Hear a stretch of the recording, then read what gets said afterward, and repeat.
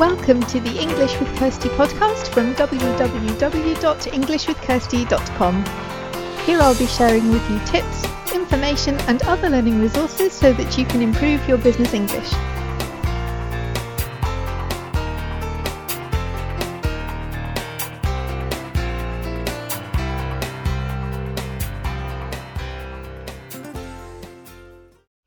Hi and welcome to episode 156 of the English with Kirsty podcast, and today I would like to talk about something which I've talked about a couple of times recently because of my own situation, but I'm aware that a lot of people listen to this podcast because they are using English at work, that kind of thing, but I know that I also have some people here who are studying, whether that's at a university or on an English course, or some people like to study on their own, so they get a book, a course book, and work through that on their own. So I wanted to talk about something I've been talking about on one of my other blogs, and that is about how to get organized when you're studying. Because I know that sounds a bit boring, but it is important to have some strategies, because sometimes whether or not you pass an exam isn't just about how much you understood. It's about how well you were organized in the time before your exam.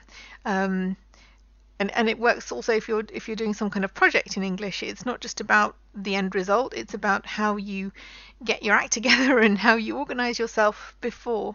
And this is really important, particularly if you're doing something like I'm doing at the moment. It's not a language course, it's an IT course, but it's something where you get deadlines for things you have to do, but the rest of the time, the rest of the schedule is really pretty much up to you. And so you need lots of self-discipline and organizational skills. All these things are useful.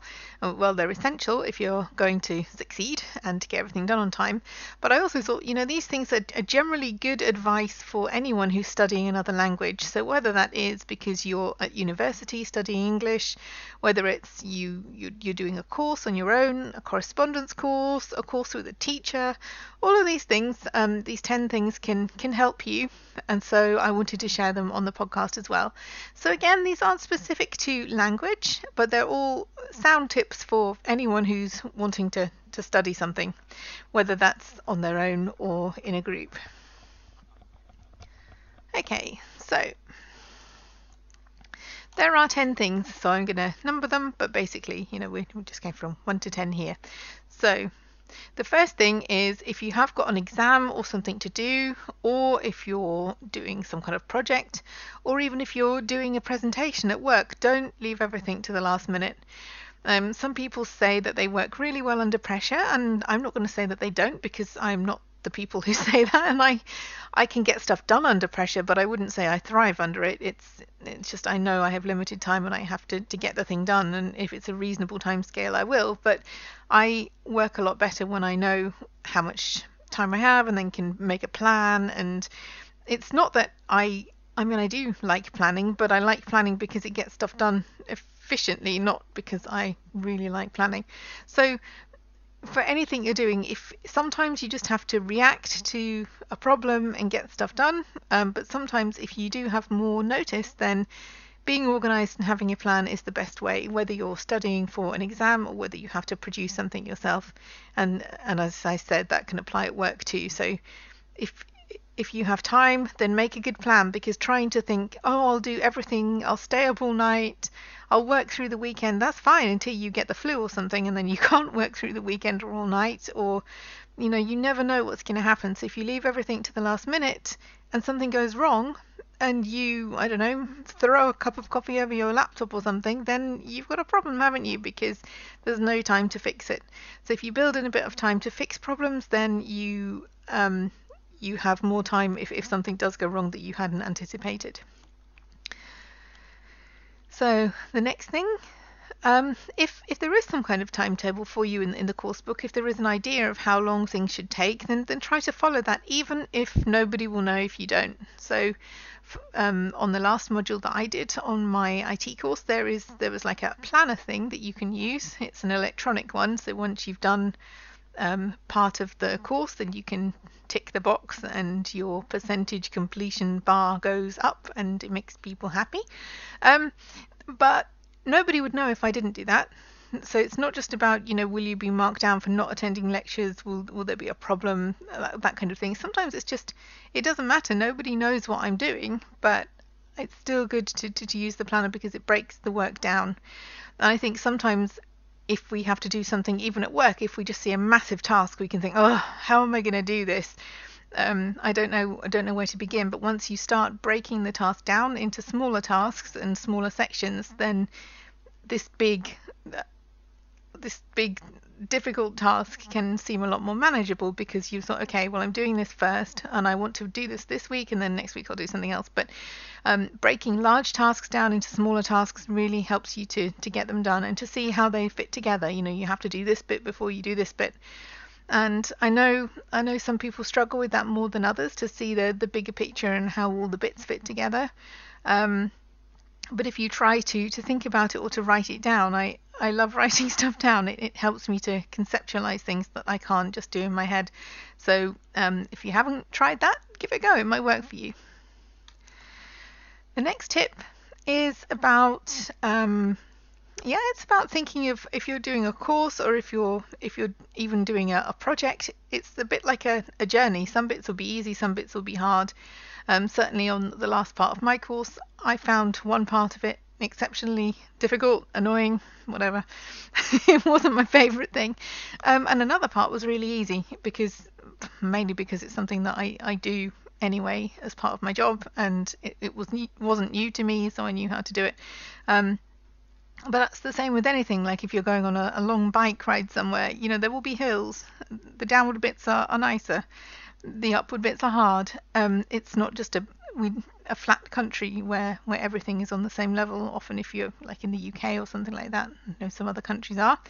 But it's a journey. So even if you're working through a course book or something, there'll be some things that are really easy for you. There'll be other things that may be more difficult for you to get your head around, whether that's because of the type of exercise or the way it's explained or the way that you have to show that you've understood the material.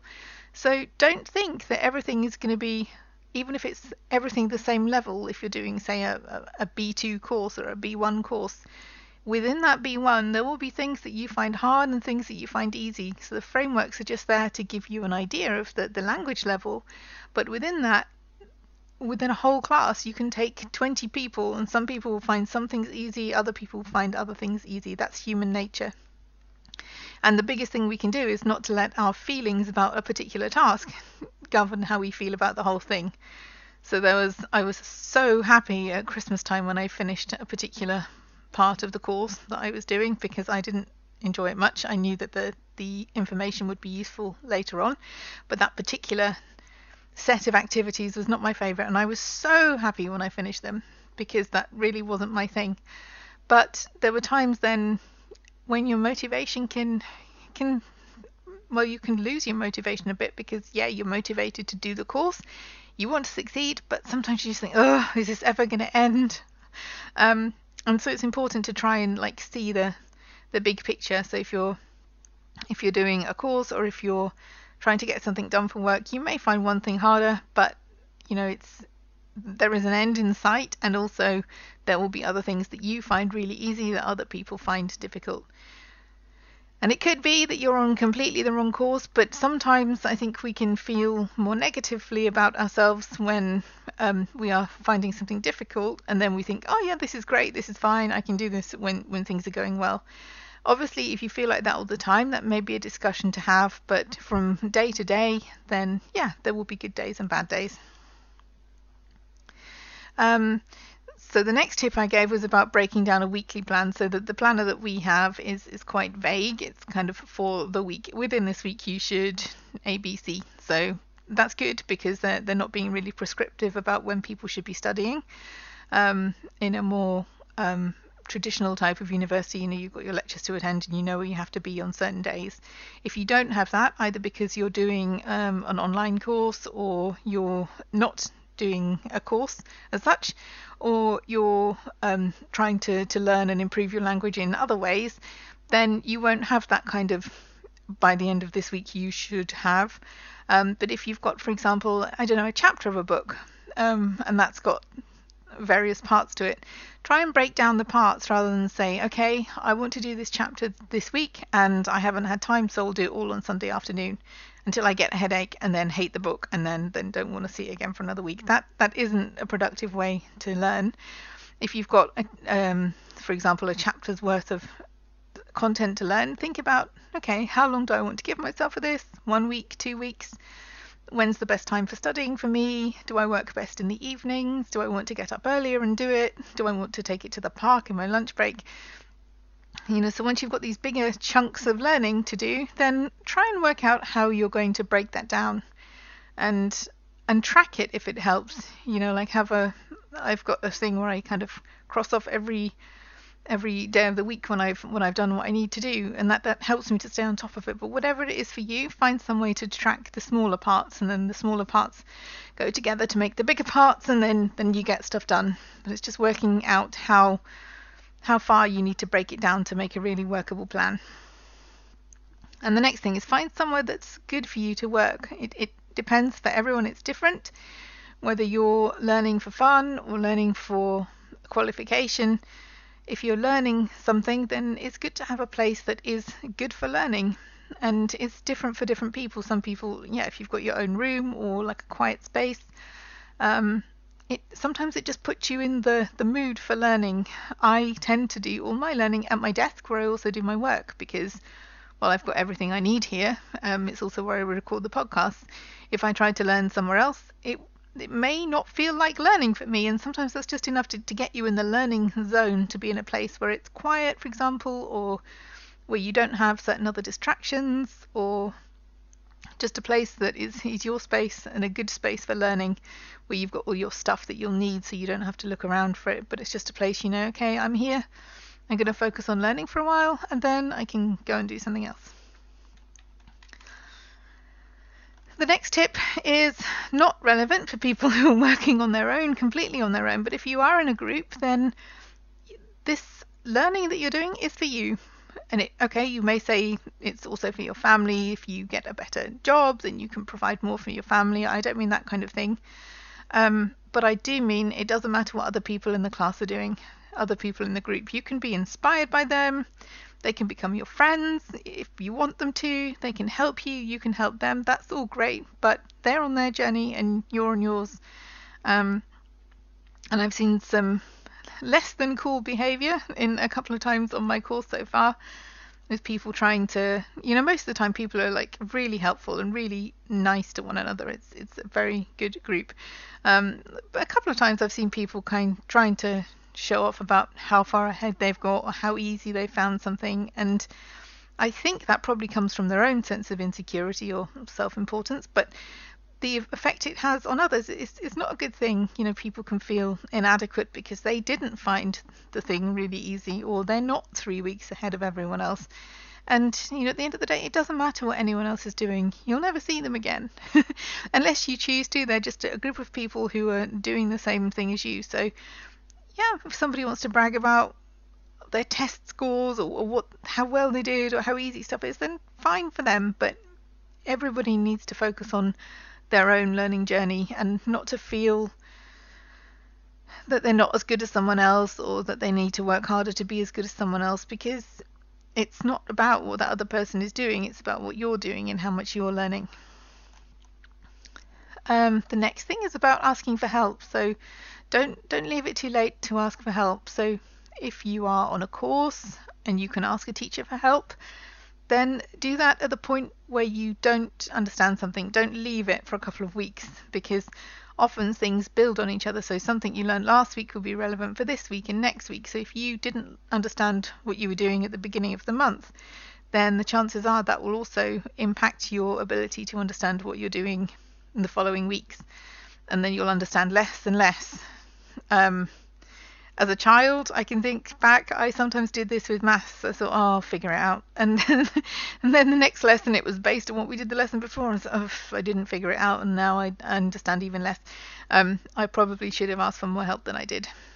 But I think that's sometimes a pattern of thinking that we can fall into. We don't understand something and we think, hopefully we'll be doing something different next week. And maybe you will.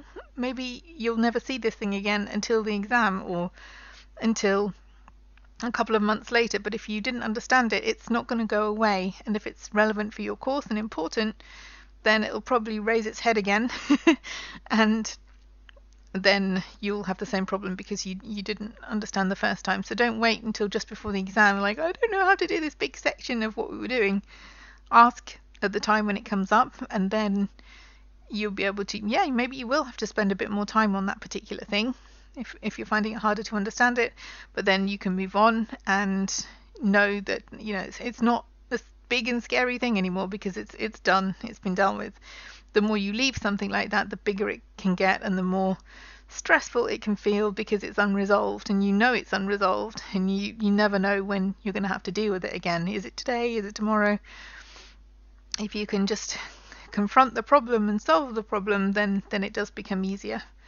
And ask for help. There's nothing wrong with asking for help. Everybody needs help. So if you're on a course, then ask in your course. You can ask the internet for help. There are some rubbish advice online, but there's also some really good advice. So sometimes you have to have a look and see what's good advice and what's just people talking without adding value. But have a look.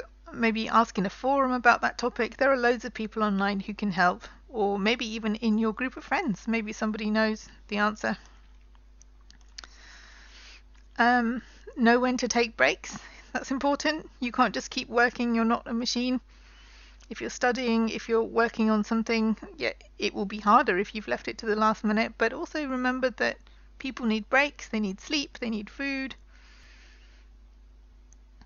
And they need time to relax.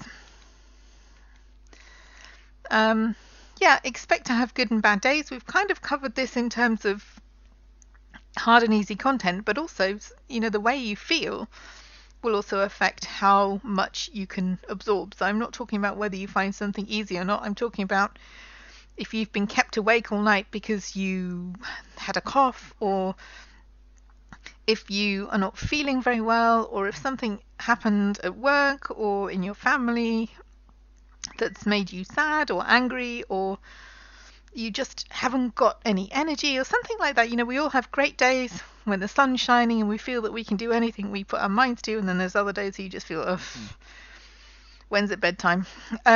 So if you're feeling every day is like that, you can't use that as a reason not to do any studying. But if you know that just today isn't your day, then sometimes the best thing you can do is put the books away and do a bit more the day after or the day after. Obviously, if that keeps happening, then you're going to get further behind. But sometimes I think there is a point. It wasn't study related, it was work related, but I was doing something the other day and I had a headache. It gave me a headache because I was finding it difficult. And I just kept going like a stubborn mule, thinking, right, I will get this finished.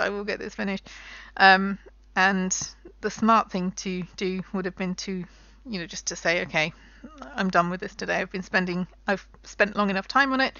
I'm going to go away, do something else, go for a walk, try and get rid of my headache, and then come back to it.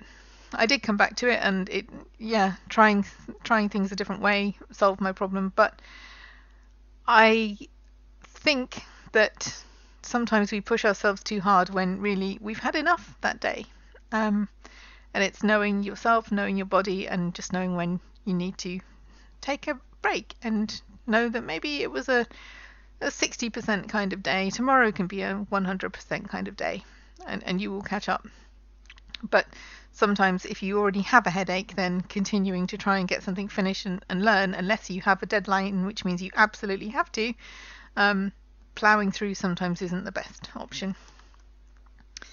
And the last thing is celebrate the small wins, because, we can be so busy working from one big goal to the next. I have to do this. And then we never take any time to think, I finished that. Or, I'm really pleased with the way that this turned out. And sometimes that is really good for your motivation. I don't mean that you should stop looking forward, but just to take time and think, okay, I couldn't do this time last week and now I can. Those things are good for us. They make us feel good. And we are quick to say, I dropped these points on the test, or I didn't do that, or I should have done that. But sometimes it's important just to say, okay, this is good. I'm pleased with how this turned out.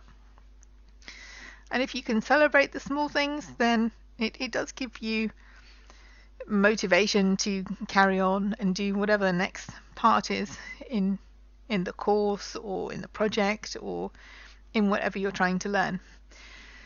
So I know this will be more relevant to some people than others. If you're not actually studying for something, I guess the things here will be less useful to you, but I think some of them can be taken on board for anything more long term that you're trying to do or trying to learn. So I hope the tips help somebody, and I will be back next week with something more language related next time. Okay, so have a good week and have fun learning English.